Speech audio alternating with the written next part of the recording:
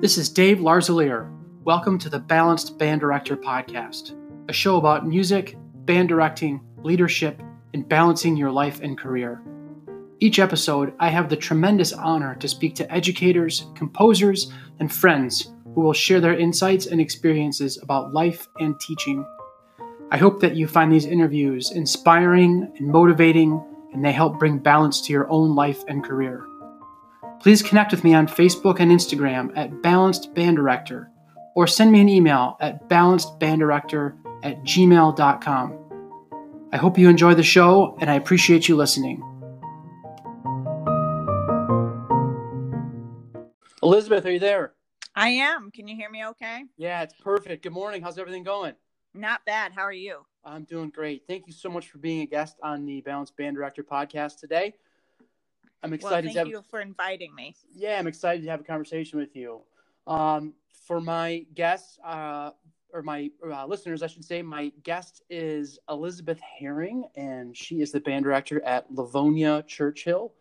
And so, again, excited to have her on today.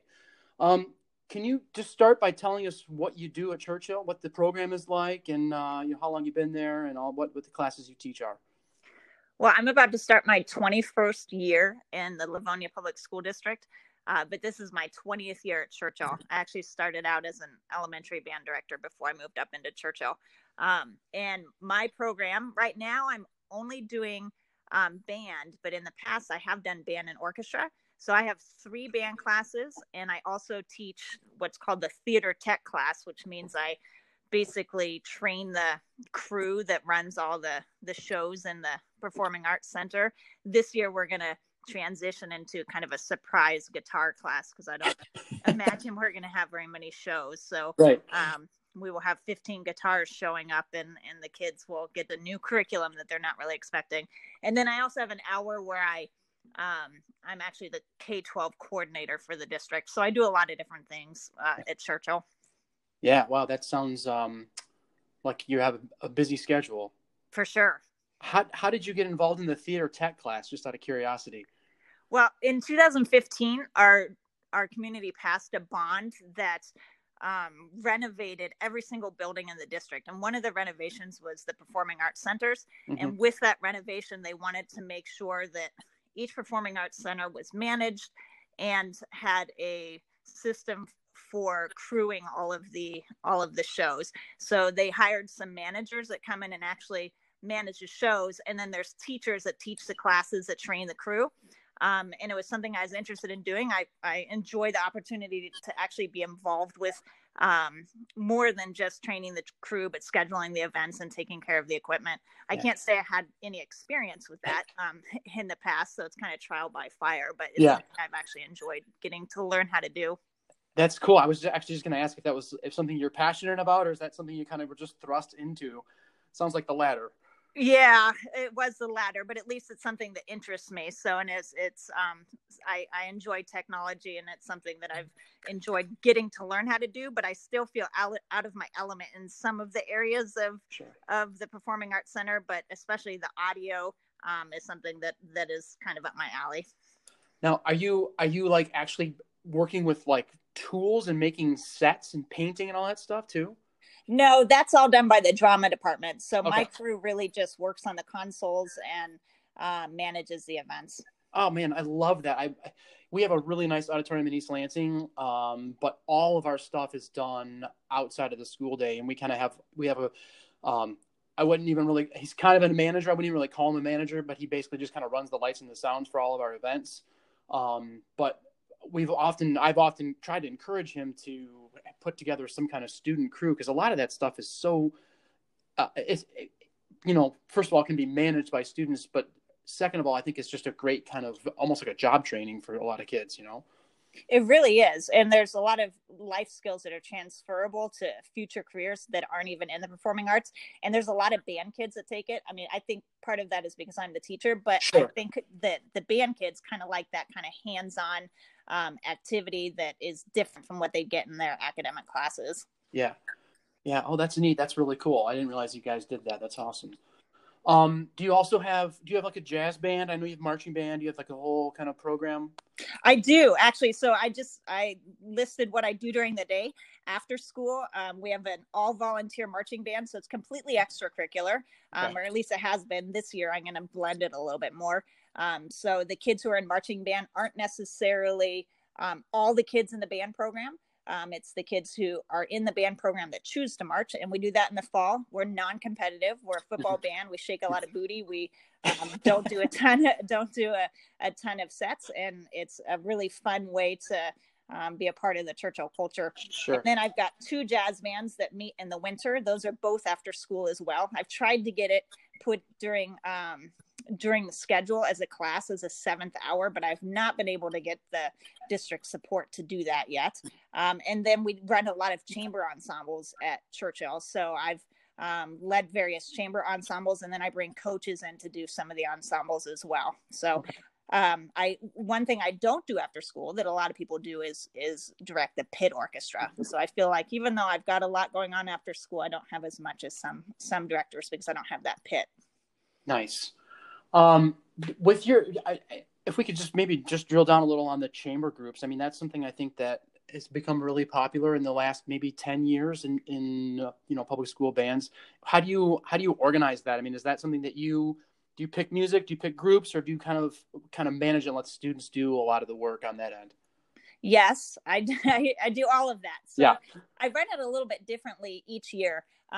We really got organized probably about 10 or 12 years ago by creating an all-city chamber program. So it involves students from all 3 Livonia high schools. And so I'm a brass player, so I conducted the brass ensemble. And the Stevenson High School band director is a flute player, so she conducted a flute ensemble. We have a clarinet player, Patty Kilgore. She's one of the middle school directors. She did a clarinet ensemble. And then we brought in coaches to do the saxophone ensemble.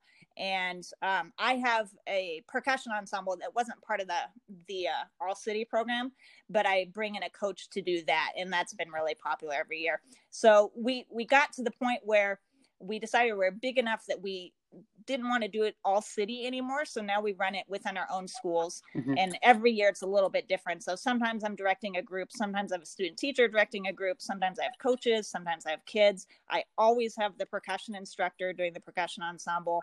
Okay. But it really depends on the demands of the students and my time demands. Sure. And then is this something that is beyond solo and ensemble, or is this kind of, is that their main focus is to go to contest? Okay. Well, originally our main focus was to go to solo and ensemble, and that was kind of the big event. And then we found that it was actually really hard to work within the rules of solo and ensemble if we wanted to allow anybody who wanted to do it to be in these chamber groups. Right. So we have eliminated solo and ensemble as one of the focuses, and we do a chamber ensemble recital at Churchill.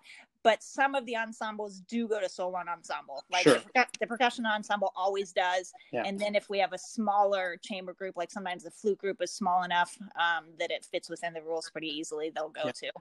That's cool. I think that's awesome. I kind of found something similar. I think from my standpoint, one of the hurdles of getting all those groups off the ground was like, when you register for solo and ensemble, it's in mid-November, and we're just finishing marching band, and we're thinking about the collage concert we have in December, and it's just kind of hard to get the kids organized, I think, for that date. So I did something similar to that, where the solo and ensemble is kind of an optional part of it for kids who are maybe more serious, but then every student in my program has to do something on our chamber recital, which is usually in May, actually after our spring concert. And that's been really successful too, to kind of promote that kind of culture a little bit. Wow. Yeah, no, that would be really cool. Do you have trouble getting buy-in from the students? I would be worried about kids not being quite as prepared as they should be. Not, I mean, a little bit. So I should say it's not, maybe I'm overselling it a little bit. So the minimum, I guess, requirement that a kid would have to do is, I do like a all brass piece and an all wooden piece and a saxophone ensemble and a percussion ensemble. That I have 3 bands just like you. So the brass, all 3 bands prepare the same piece. Okay. So like I said, that would be the minimum requirement, would be to be that piece that we kind of prepare during class. then students have the option of, doing a brass quintet or a woodwind quintet or any other kind of combination that they want to come up with that they can perform at that event. So, it I guess like kind of the entry level for students is that kind of like required piece, I guess. I think the hard thing for me is then like, what do you do with those students at the performance? So then I make, all the kids stay there. So like, their parents come, it's almost like a concert. I kind of call it like a deconstructed band concert, and so, their kid might only play in a 3-minute piece for like an hour-long concert. So that's been kind of like a challenge of trying to sell it, that package it in that format. Right. I think there's going to be a lot of band directors experimenting with that format this year too. Yeah, I think so too. So that was my follow-up to, we're in the middle of this, kind of hoping we're kind of winding down the COVID pandemic, but it looks like it's going to just kind of rear its ugly head again here, especially when school starts. Are you guys starting face-to-face? We are starting face-to-face, and Livonia is offering 2 choices. You come to school or you stay home. Yeah. And there's no in between. So we're kind of expecting pretty full classes, and it's a little interesting. Wow. And so are you going to potentially have like 50 or 60 kids in 1 hour? Well, what they're doing, typically we teach 5 out of 6 classes. So they're moving us to a block schedule, and they're going to have us teach 6 out of 6 classes, which should lower our class sizes a little bit. Okay. And so my largest class is typically my middle band, which usually has about 70 kids in it. So that'll be cut in half. And I think I'm going to split it. So I've got a woodwind class and a brass class. And then I have 13 percussionists in that class. I'll split them down the middle and half. And so we'll have a woodwind ensemble, a brass ensemble, and then 2 small percussion ensembles. And I've got a student teacher this fall, thank goodness, who will help a whole lot with that. That sounds like a pretty good plan. Now, are you gonna have them playing inside? I mean, I know this is all kind of controversial, and you have to wait and see probably, but it really is. So my plan is we are going to be outside as much as possible. Mm-hmm. And I have boosters right now that are making PPE for the kids. So they're making those overlapping instrument masks so the kids can play with instruments. And then when they pull their instrument out, it overlaps so it protects them from breathing and coughing. We're going to use the wind defender on the flutes and shields with the flutes. And then we're going to have the bell covers for the brass. What I haven't decided is if we're going to use the woodwind bands. But honestly, my big hope is that by the time the weather turns and we have to go inside, everything's going to be shut down anyway. That's kind of what I'm banking on. So I have no plans beyond like October 20th. Right. That's probably pretty accurate. I'm actually thrilled. We are starting online. I shouldn't say thrilled, I guess. My wife is also a teacher, elementary music teacher, and we have, a 13-year-old and a 10-year-old. So we are going to be, right in the line of fire with 4 people in basically 3 different buildings. And so, when our district made the announcement probably a week or 2 ago that we were going to start online. So we're kind of looking at almost like a kind of a mass private lesson curriculum is kind of what we're going to be looking at, and trying to offer students, a 10 to 15 minute, like maybe mini group lesson with people that are kind of playing the same solo literature that they are. And then using kind of Flipgrid to assess students. That's kind of where we are right now. But again, everything could change. We're just kind of throwing out ideas at this point. And I think that's the hardest part is we can't plan for anything. Right. It's very weird to me to be in August and I have no calendar. Right. I've not even started listening to music to select anything. Right. I've done nothing. I've done nothing but wring my hands and worry about what's going to happen in the fall, and then plan my marching band camp, right, which typically we go away, but we're going to be at home, and we're going to be in pods of 20. Nothing's going to be normal. Right. So we're just going to do what we can with what we've got. Yeah, I think that's smart. Well, can we transition a little bit, and why don't you tell me a little bit about your background story? I did just a brief research on you. It looks like you're originally from the West Coast, but ended up at Northwestern and then ended up here in Michigan. Is that kind of right? That sounds about right. Yeah, I grew up in a suburb of Portland, Oregon, and I went to Willamette University in Salem, Oregon. I didn't come from a super musical family. but I grew up loving instruments. So I started on piano, and then I played violin, and then I played guitar. And then in middle school, I was a percussionist. And then I marched drumline my first year of high school and decided that was too heavy. I want something lighter. So I switched to trumpet my sophomore year. And that's really what I fell in love with. But I started college as a biology major, and I signed up for trumpet lessons, and I played in the bands. And then they said, well, if you declare music as your major, you get free lessons. Cool.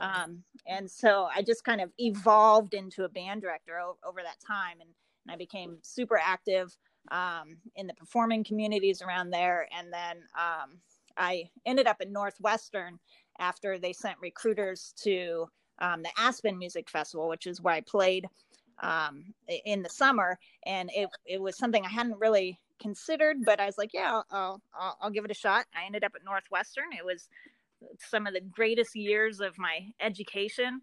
And then I married a U of M student, ended up in Ann Arbor, and we decided we'll spend 5 years out in Michigan, and then we'll move back to Portland. Sure. That was 20 years ago, right? That was 20 years ago. Yep. So that plan did not happen. Yeah. Did you do your master's in music ed or in conducting? I did it in music ed, but I did have the opportunity to work with Mallory Thompson at Northwestern, which is amazing, taking conducting from her, and then just learning so much of her conducting, but also her pedagogy was so amazing to be a part of that, and to just watch the detail in which she rehearses her ensembles. So it was a really great experience. That's cool. That I've heard amazing things about that program. I don't know her personally, but I know that she puts out, great students. And I think Northwestern's a really unique environment because it's small, right? I mean, but it's still really exclusive. Yeah, it is. The music school, I think, is only, or at least when I was there, is only about 600 students. Yeah. And I think there were, I want to say, 4 master's students the year that I was there. It's I did the 2-year program. I did my student teaching out there as well. So there's a little bit of a mix between kids who are doing student teaching out there and kids who are not, and kids who are doing performance and kids who aren't. But I think there were 4 that were doing what I was doing. Got it. It's funny. You mentioned playing trumpet and percussion. I think there's some like personality overlap between those two instruments.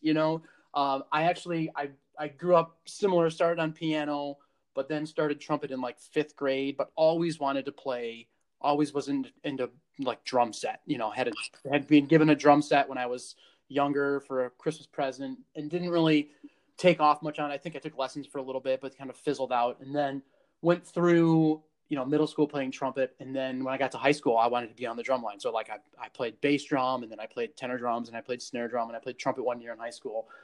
And then when I went to school, I played trumpet all through high school, or all through college. And then when I got a job, I started playing drum set in like a cover band, which turned into another group. And then it's like a blues band. So I still play. I'm really active as a percussionist and a trumpet player. So it's funny that you kind of have those two things are kind of similar, connected.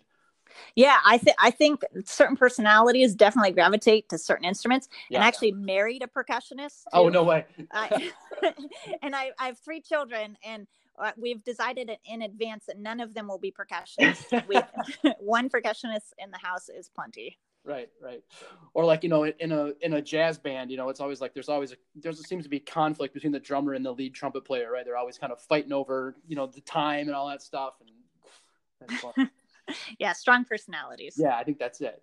Well, did you have, any moment when you were coming up or going through school where you said, okay, I want to be a teacher, like this is definitely it, I want to be a band director, or did it just you just evolve into that?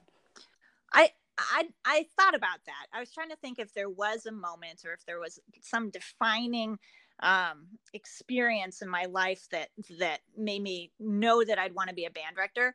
And I don't feel like I can pinpoint one experience. I do feel like joining bands completely changed the trajectory of my life. Like I said, I played a lot of different instruments. I didn't play in the beginning band when I was in elementary school. Right. I don't remember why. I just didn't do it. And then when we joined when middle school started. We had to take either band or choir or general music, and I signed up for general music. And because I'd wanted to play the drums, and my mom said, no, we're not going to have drums in the house. So I signed up for general music, and then you had to take this little registration card into school and turn it in. And I remember I erased general music and I wrote down band. And then I called my mom and I said, I need a pair of drumsticks and a practice pad. And I feel like that was kind of the moment everything changed for me. Like my whole group of friends changed.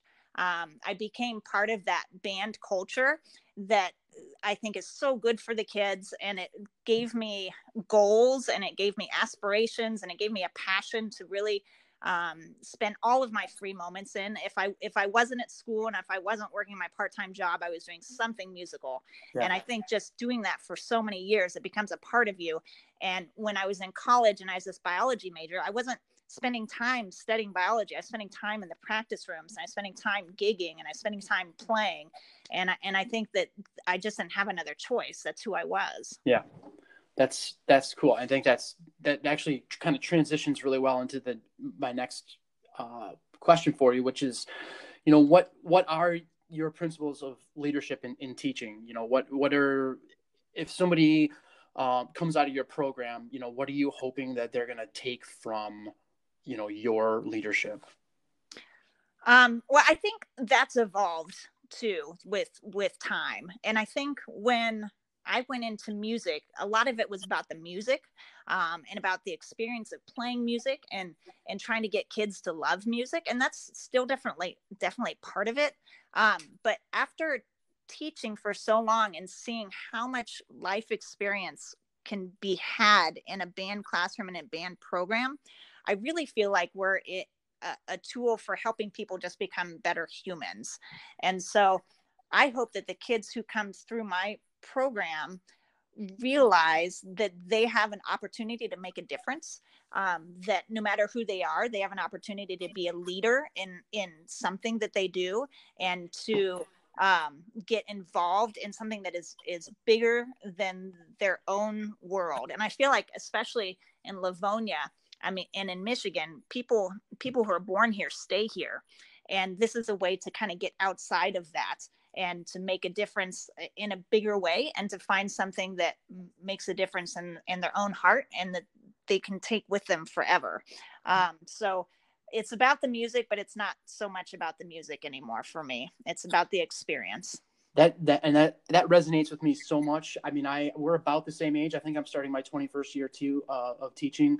And I couldn't agree with you more. I think you have these great aspirations when you start teaching about, being a conductor and like giving people the gift of music, and you want them to feel kind of the way you do about music. And then that's just not necessarily possible. You're not going to turn everybody into, little music majors. That's not our job. But I think that in the back of your mind, maybe that's kind of what you think you're going to be doing. And then, I think that was like the biggest culture shock for me, right, when I walked out of however many years of school and then first stepped into a high school classroom as a teacher. And I was walking into Churchill as a teacher, following a very beloved teacher, and I was coming in mid-year. And so these people were not in the position to keep music as their focus at all. Yeah. And I was in there thinking, we're going to play some great literature and they're going to love it so much, just like I do. And that was really, really shocking to me. I was so naive about what I would experience, and how not everybody feels the same way I do. And not everybody is passionate about the music the same way I am, but it's my job to be able to open those doors for them and help them to find ways to connect with the music, so it does move them in some way, and it does make them want to continue, and it does make them become the future music consumers of America. Right. And that was a big transition for me. Yeah. And I think that's more often than not, especially like I said, recently, in the last 5 years of my teaching, probably, I really resonate with that. And if I ever get a note from a student that's graduating or leaving the program or whatever, more often than not, they're going to say, thank you not for, opening my eyes to music. Some of them say that, but like a lot of them say, thank you for, teaching me how to work hard, how to believe in myself. I mean, these kind of soft skills that maybe they could learn in other things, but like music just is really good at that, you know? Yeah, absolutely. I actually just like 2 days ago, I got a Facebook message from a former student who is now in the MSU medical school. And he said exactly that. He said, everything I learned from your program, I'm now able to apply when I'm working with these patients who aren't necessarily wanting to take charge of their own health or aren't wanting to listen to what I have to say. And he said, all of that I learned in band is how to talk to people, how to work as a team player, how to be compassionate with people that have different views. And that was really striking to receive something like that, because that's exactly what I'm hoping kids bring out of my program. That's powerful. That must have made you feel good. Absolutely. Do you think having your own children has maybe impact that a little bit too? Oh, for sure. Absolutely. I remember I had a conversation with another band director who's a mother once. And I said, after I had kids, I found like I became more empathetic and more sensitive and I'm a little bit more laid back about things. I wasn't so much of a stickler for the rules. And I really was thinking that had to do with me becoming a parent. But this person pointed out, yes, but you're also older and wiser and more experienced. So it's hard to say how much of that comes from being a parent, how much of it comes just from the experience of being a band director and doing things wrong enough to know that you have to do it differently and you have to approach things differently. Yeah. That's powerful. And I think that I hear that from people that are kind of our age, that you really are able to focus on things that are what you feel like are the most important. And that focus just changes over time, especially when you have your own children and especially when you have a different perspective as a parent and a different perspective as a teacher. It just looks different, For sure it does. Yeah.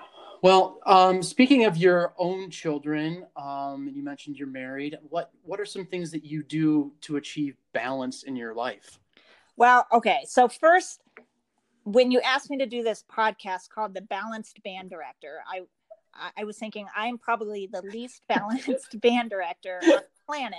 I'm sure there's others that are less balanced than I am, but that is always something that I'm really trying to be better at. I'm not very good about being balanced, but some of the things that I do.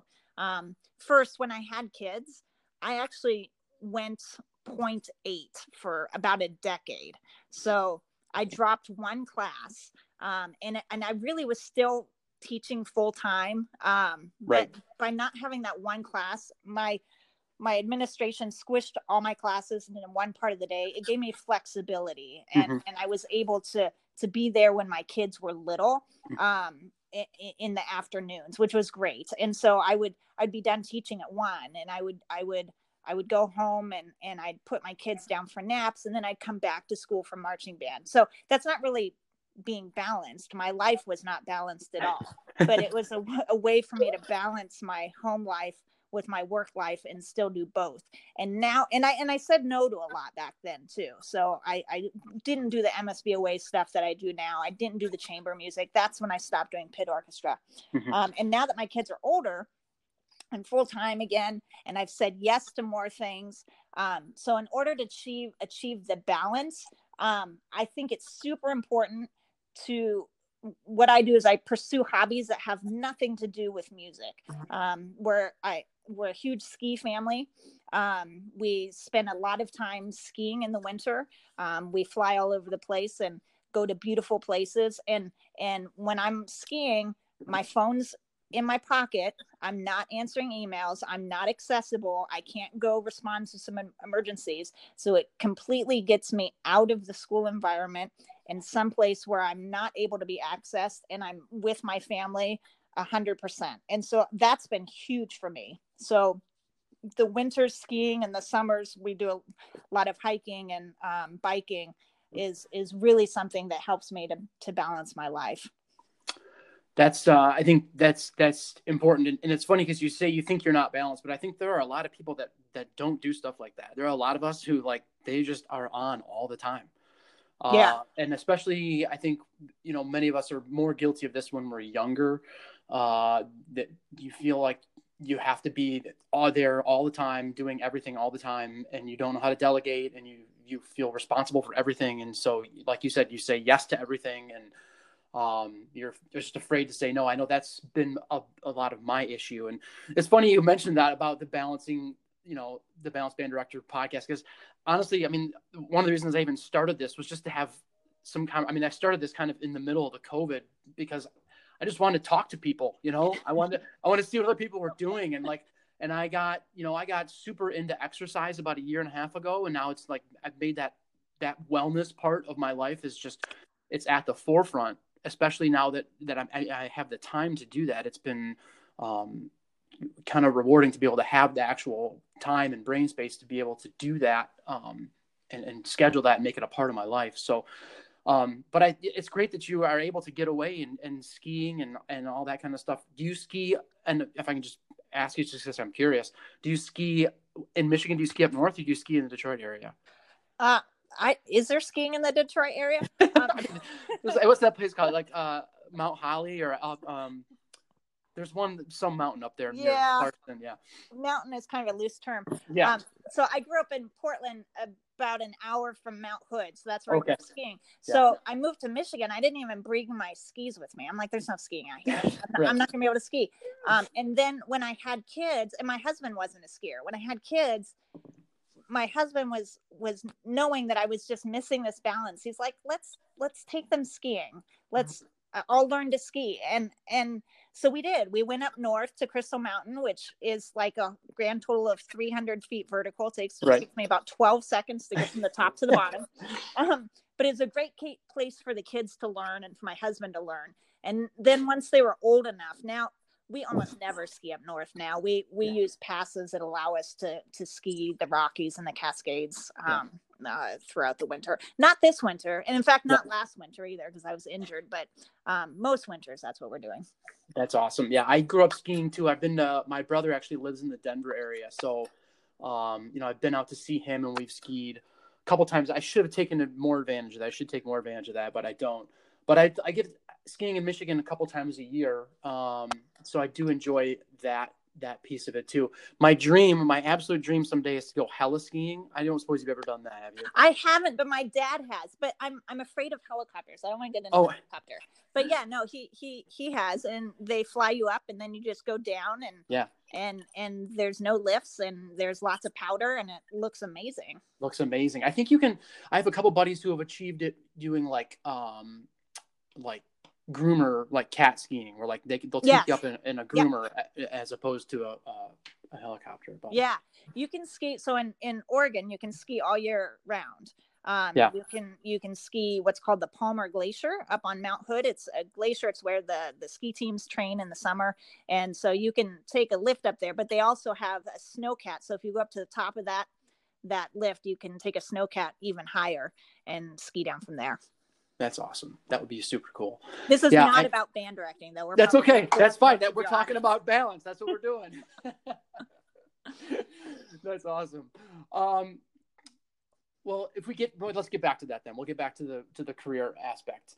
Have you? This is kind of an unusual question, but have you? And we talked about this just briefly earlier, and I kind of want to circle back to it. But have you actually experienced some kind of failure in your career? That you'd be willing to talk about, that you feel like was a real learning experience and kind of set you up for success later? Okay, so this is something I thought about as well, because I knew this was kind of one of your themes that you tend to ask your guests. And for me, I'm just thinking, what is failure? And to me, failure means that you're giving up. And so, no, I don't want to say I've never experienced failure, but I've never gotten to a place where I've just given up. And to me, that's failure. I've had plenty of things not go my way, and I've made lots of mistakes, and I've endured a million disappointments, but I don't consider any of that failure. And I think that that's making it difficult for me to come up with specific examples. I think in the early years, we always experience things that don't go our way. And that gives us the experience to be able to predict outcomes better and become better teachers. And once you're in the position where, you know, if I do this, this is what happens, it gives us the perspective to be able to manage the dynamics of a band program and circumvent problems before they even happen. And that makes us better teachers. But any flat out failures, I mean, I don't know. Give me an example. What would be a failure to you? You know what? Honestly, I think you hit the nail on the head, really. I mean, by reframing any kind of failure that you may experience as a learning experience, I think you are able to learn from it. I mean, and that's really powerful. I think I love what I even wrote this down. I think you just said failure is giving up. I think that is really the nuts and bolts of it. And if you can avoid the giving up part, then you avoid failure. And isn't that what we try to teach our kids and our student teachers and our young teachers? Like, I feel like we hit so many roadblocks. And I think back to so many times, like my first year at Churchill was so hard and we were so poor and I needed that job and I couldn't quit. I didn't have a choice. I had to do it. And I remember just driving to school in the mornings and just dreading it. And I would drive by, there was a penitentiary on my way to school. And I'd drive by and I'd look at all the prisoners walking the yard. And I was thinking, look how lucky they are. And look how lucky. Look, they're just walking the yard, worrying about nothing. Yeah. And I have to go and I have to face this again. Yeah. And so I feel like we get into these positions. People don't realize how hard it can be when you're stepping into a classroom and when you're trying to manage all these teenagers that may not be happy that you're there, may not be happy that things have changed or don't like how you're doing things. And it's all so temporary. And that's the kind of stuff that we have to be able to push through. And I feel like the older I get and the more our youth changes, the less resilience they have to things like that. Like they have a bad experience at solo and ensemble and they're just like, they don't want to do it again. They don't make an audition. They don't want to do it again. And so I think that being in band is a great way to give them the experience that you can fail, if you want to call that a failure. You can go and get a rating that you don't like. You can miss an audition. And guess what? A month from now, your life is completely fine. You are not in a position of deep despair anymore. And you can go on and you can try again. Yeah. That's funny that you even mentioned that. I mean, I think about, I have the great fortune of teaching 1 hour a day, teaching beginners. And I have noticed that more than anything in my career, when you talk about kids, how kids have changed a little bit in the last 20 or 30 years. And that, you know, when I first started, students would pick up their instrument and they'd make a terrible sound or they'd play a wrong note. They just plow through it, right? No big deal. And now one student, you know, a student might not get a sound or they might not play the right note, and they just put their instrument down, put it in their lap, and they just stop. And I'm like, what are you doing? You don't stop. You just keep going. You know, just keep going. Put your horn up. Keep going. And that's something I think that, like you said, it's a great opportunity for us to allow music or allow our programs to impact students. I think we call that grit now. They actually have a name for it. Isn't it funny how they keep coming up with all these names for things that band teaches? Right, exactly. And then they call it character. And right. and it's band. It's just band. Right. You put your kid in band. This is the stuff they're going to learn. Right. You can call it grit. You can call it tenacity. You can call it whatever the newest buzzword is. But it's just being in band. Yeah. Great. Well, let's transition a little bit. We're coming up on some time here, but I just want to have a couple more questions for you.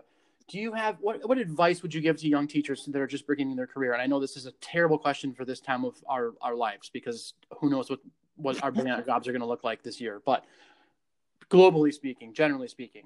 Okay. If we were not in the middle of a pandemic, and it was just a typical year, I think there's a couple of things that it's really important for any teacher, but especially young teachers to know. And I think one of the first things that they need to do is they need to find their people. And for me, finding people that I can talk to that understand my experiences is so crucial for my mental health and well-being as we plow through some of these difficulties. So I have so many different band directing friends that understand exactly what's going on, and we can get together and we can collaborate and we can vent and we can lean on each other. And that's how we get through the hard times. So finding your people is super, super important. And they have to not be afraid of reaching out. I think the second thing that's really important for young people to know is that you're never, ever going to have it together. And so you need to just not pretend like you do. Even after 21 years of teaching, there's things that I do well. There's things that I don't do well. And I am always, always seeking out advice of others and trying to do things better than I did the year before. So, and it does nobody any good to pretend like everything is completely wonderful and perfect and that you've done everything is at 100%, because it just doesn't happen. And if you do that, you're going to always feel like a failure. Yeah. And then the last thing that I think that especially teachers, we always want to be better than we were. And so we have to never stop learning. I'm always looking for people to observe. I'm always picking brains. I'm always listening to music. It's really easy to stop listening to music because you get so busy. But then we forget what it's supposed to sound like. And it's really important to make sure we stay in the music. We take time to do some real score study. And we're building those skills in the classroom rather than always being drowned by the extra things that are not musical. That is all really, I think, sound advice. I really like what you said there. And, I think that idea, especially of learning new repertoire, I mean, if we can just geek out over band stuff, but learning new repertoire is just a never ending process, and you asked me about a failure, I think that I had in my career. I can certainly say my very first middle school festival experience with the 7th grade band in Marshall, Michigan was a complete failure because I didn't know the repertoire. And as I've grown as a teacher and as an educator, you learn to steer you learn how to pick music better, but more importantly, you learn how to stay on top of it. And it's just something it's like I said, it's just a never ending study, Always. And I think that young directors too because they don't have the experience of knowing how to pick music that fits the kids in their ensemble, they also don't really understand how to manage the time of their rehearsals. So how much time you need to learn different pieces of music. And that just comes with experience. And so not a failure. I think we all go through that. Yeah. And now we have the experience to say, okay, this piece, we've lived with it for a couple of weeks. It's not a good fit. Now is the time to get rid of it before it becomes an emergency. So, and you just don't have that. You don't have that experience as a young director. Right.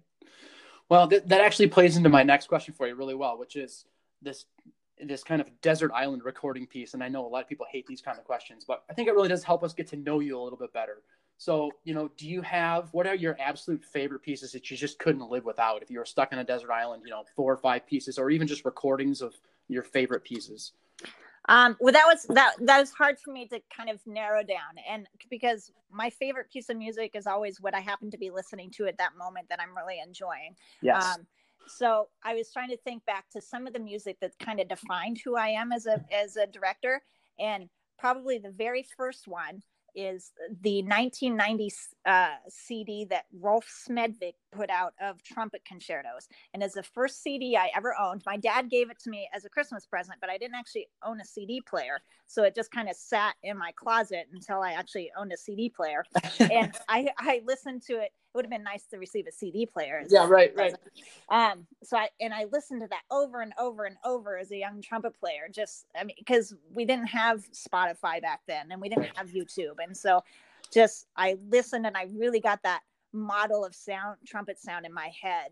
So that would be number one. My second one would probably be the piece that defined more of my college experience.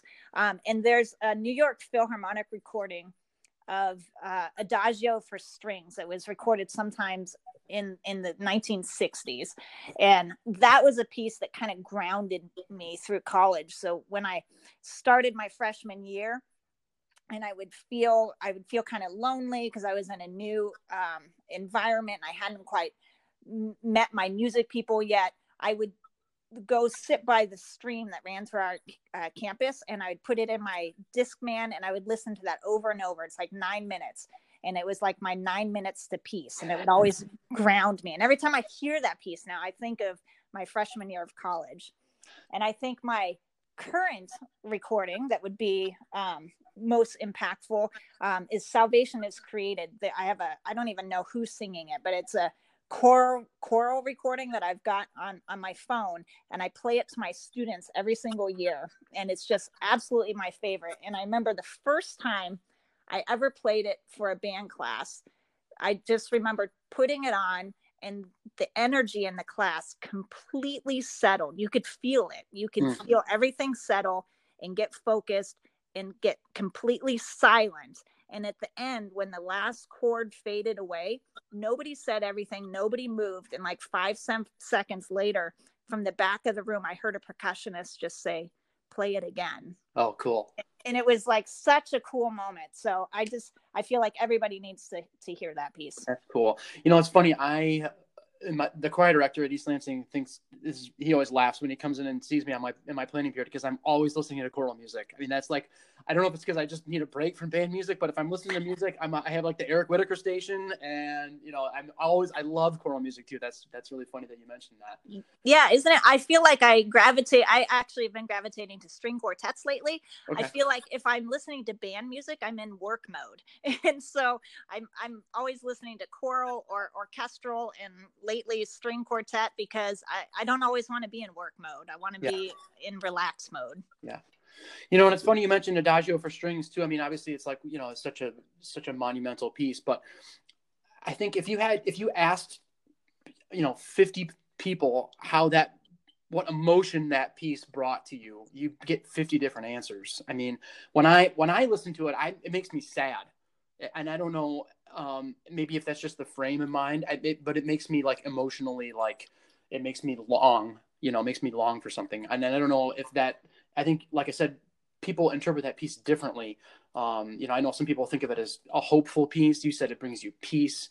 It's just one of those pieces. I think maybe that's what great art really is about, is that it doesn't have a prescribed intention. It's really about your own interpretation or your own introspection on it. As long as it makes you feel something. I mean, right? That's the purpose. And I was thinking about that piece and how it does make me feel peace at the end, but in the middle, it's so driving, but it's driving in such a sensitive way that it makes me feel like I'm motivated. Like I need to get up and I need to go do something that has some impact right now. Got it. Very cool. Do you ever listen to like the brass quintet arrangement, or the brass choir arrangement of it? Or are you purist? Do you like the strings only? I'm kind of a purist, but I'll listen to anything. I got it. Cool. Well, Elizabeth, this has been a really fun conversation. It's been great getting to know you a little bit better. Tim Seabor is our mutual friend, and he has been trying to bring us together, for the last year or two. So this has been a great way to kind of get to know you a little better. I wanted to give you a chance. If you mentioned several people that were mentors and heroes to you, but I wanted to give you a chance if you wanted to offer gratitude to anybody else that we didn't talk about. This is kind of a dangerous game, because I know. Sorry, I don't want to leave anybody out. But yeah, like I said, I've got a huge circle of colleagues that kind of keep me going. And Tim Seabor is one of them. He's one that grounds me. So if I'm feeling anxious or uptight, I can send him a text, and he's like, "What are you even worrying about? Everything's fine." And then I've got my colleagues in Livonia are definitely kind of people that are walking this walk with me. So Patty Kilgore is the orchestra director at Churchill, and we have spent many late nights at Churchill talking and making sure that we are prepared to meet the challenges of the next day. I think my early collegial mentor was Heather Wickman, who's also in Livonia, and she teaches at Stevenson, and she probably single-handedly got me through the first couple of years at Churchill. So I think being connected to the people in your district, and also just for me, I'm in MSBOA District 12, which has some amazing, inspiring, extremely talented directors, and using them as a sounding board and picking their brains and taking their experience. Band directors love talking about what they do. And so if you approach any band director and ask them, how do you do this? What's your approach? What's your philosophy? They're always going to be happy to listen. And the District 12 band directors for sure are happy to do that. They're happy to come out to your classroom and do a clinic or watch you teach or whatever. And just making those connections is so important. Yeah, I completely agree with you. And again, one of the reasons I started this podcast was just to pick people's brains and have great conversations with people. So, well, great. How can we connect with you? Are you on social media, or are you willing to put your email out if people want to connect with you? Sure. People can connect with me any way they would like to. I am on Facebook. If you are my Facebook friend, you'll see I don't talk a whole lot about band. So you get to see my kids and my dog a lot. During band season, there is some band though. You also can reach me at my email, which is eHERING, 1R in Herring, eHERING at livoniapublicschools.org. So I'd be happy to talk to anybody. Awesome. Well, I certainly appreciate your time today, and I appreciate you being willing to come on the podcast and have a great conversation with me. So thank you so much. Yeah, thanks for the invitation. I was happy to be here. Okay, well, good luck this fall, and I hope to see you soon. You too. Bye-bye. Thanks. Peace.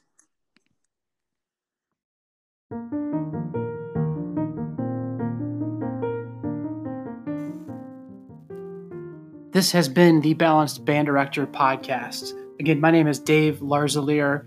I appreciate you taking the time to listen to our show today. If you'd like to connect with us on Facebook or Instagram, it's Balanced Band Director, or feel free to send me an email at balancedbanddirector@gmail.com. Talk to you soon.